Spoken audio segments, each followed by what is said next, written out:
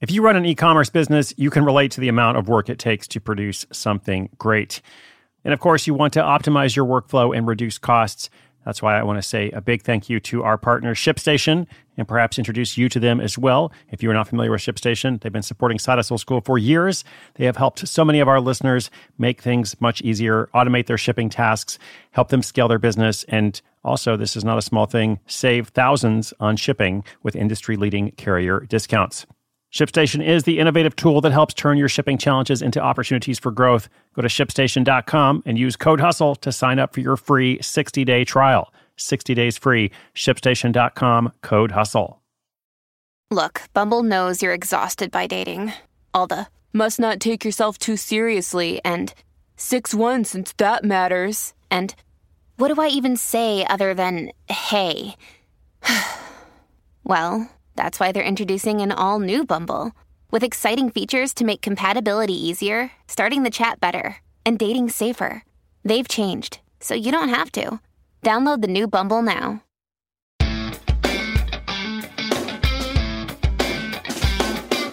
Today's listener is inspired to learn more about the core emotional needs of a potential customer.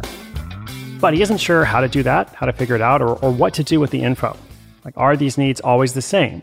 Do they vary? If it's a product, if it's a service, what kind of product, what kind of service? Are they always the same core emotional needs? How do you figure that out? What do you do with it?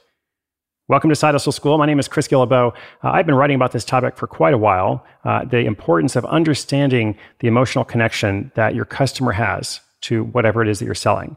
I wrote about this a lot in the $100 Startup and also in Side Hustle. Both of those books, I went into it in some detail.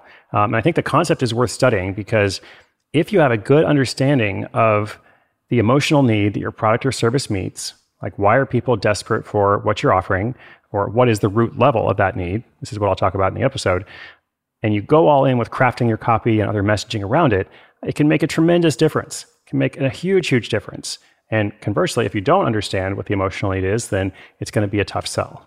So let's hear the question from our listener. And then in my answer, I'm going to give you a couple of different examples. So if this sounds kind of esoteric or, too broad, I'm going to make it really specific in my answer.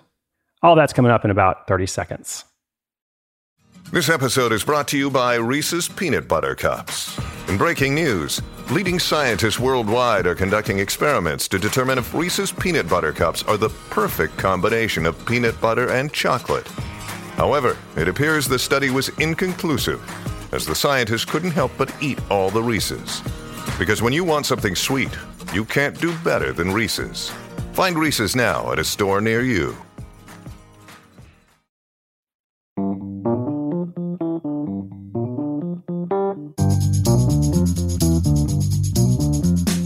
Hi, Chris. This is Luke from Portland. Hope the start of the year is going as well as possible for you. I've been listening to the show for a couple of years, and I'm still enjoying the stories, puns, and advice. You often mention how important it is to be aware of a consumer's emotional needs. This makes sense, but I'm not always sure what to do with it. How do I discover what those emotions are for a product? Or how about a service like bookkeeping? Are they always the same? Lastly, once I understand what the emotional needs are, how does that affect what I do next? Any help putting together the puzzle pieces would be appreciated. Thanks. Hey, Luke, thanks so much for listening and for the question. This is a concept that is really important, yet also misunderstood. So I'm glad to be able to talk about it here. Figuring out the emotional needs of your customer, they're definitely not all the same. It's a thought process. It's kind of like learning the power of observation, which I've talked about from time to time, like where do ideas come from? Like where do money-making ideas come from?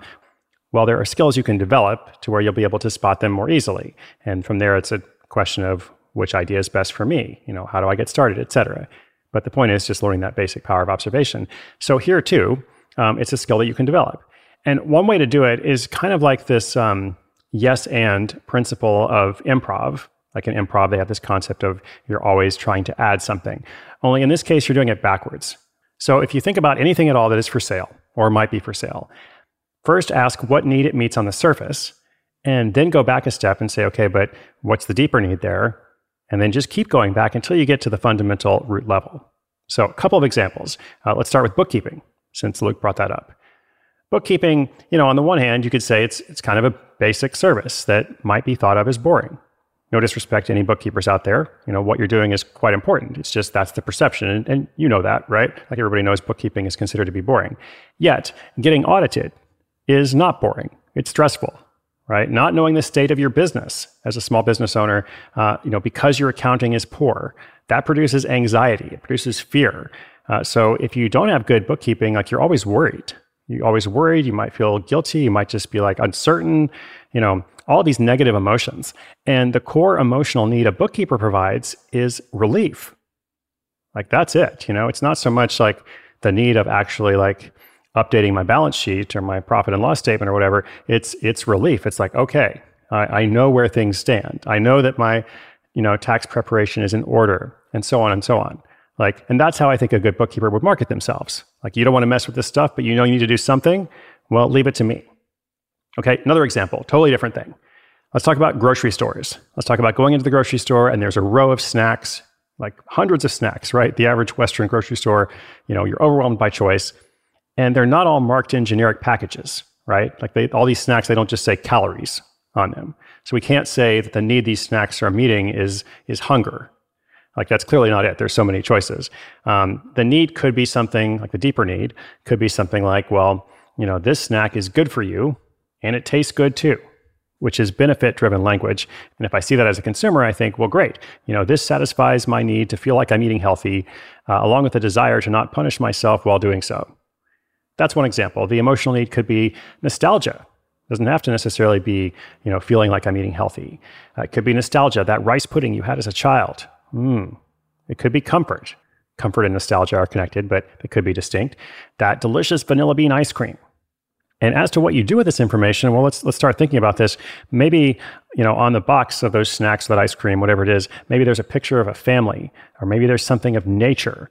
It's some kind of messaging that's signaling something. The grocery industry in particular is a cutthroat field. Like most products that actually survive and remain on the shelf year after year, they're doing something right. So you can learn from that.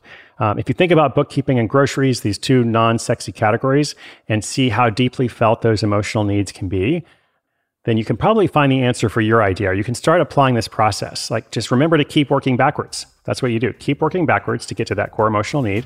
And then once you found it, well, you play it up. You use it in your messaging. You put it in your copy. You make it really clear that this is what you're trying to help people with. And as I said, if you can really identify this and nail it and then communicate that, it's going to be so much easier. It's so much easier to sell something that people, desperately want than it is trying to teach them about something they have no idea about and showing them that they have this need and you happen to have the solution for this need that they didn't even realize. So there's a lot more we could say about this. This is why I've written a lot about it in my books. But hopefully this gets somebody thinking, about that core emotional need. What is it that you're trying to meet with your product or your service or your next idea? I hope that is helpful. If you have a question or comment, come to sidehustleschool.com/questions. We're going to continue to feature them throughout the rest of the year. Thank you so much for listening. Be sure you're subscribed wherever you get your podcasts. My name is Chris Guillebeau. This is Side Hustle School.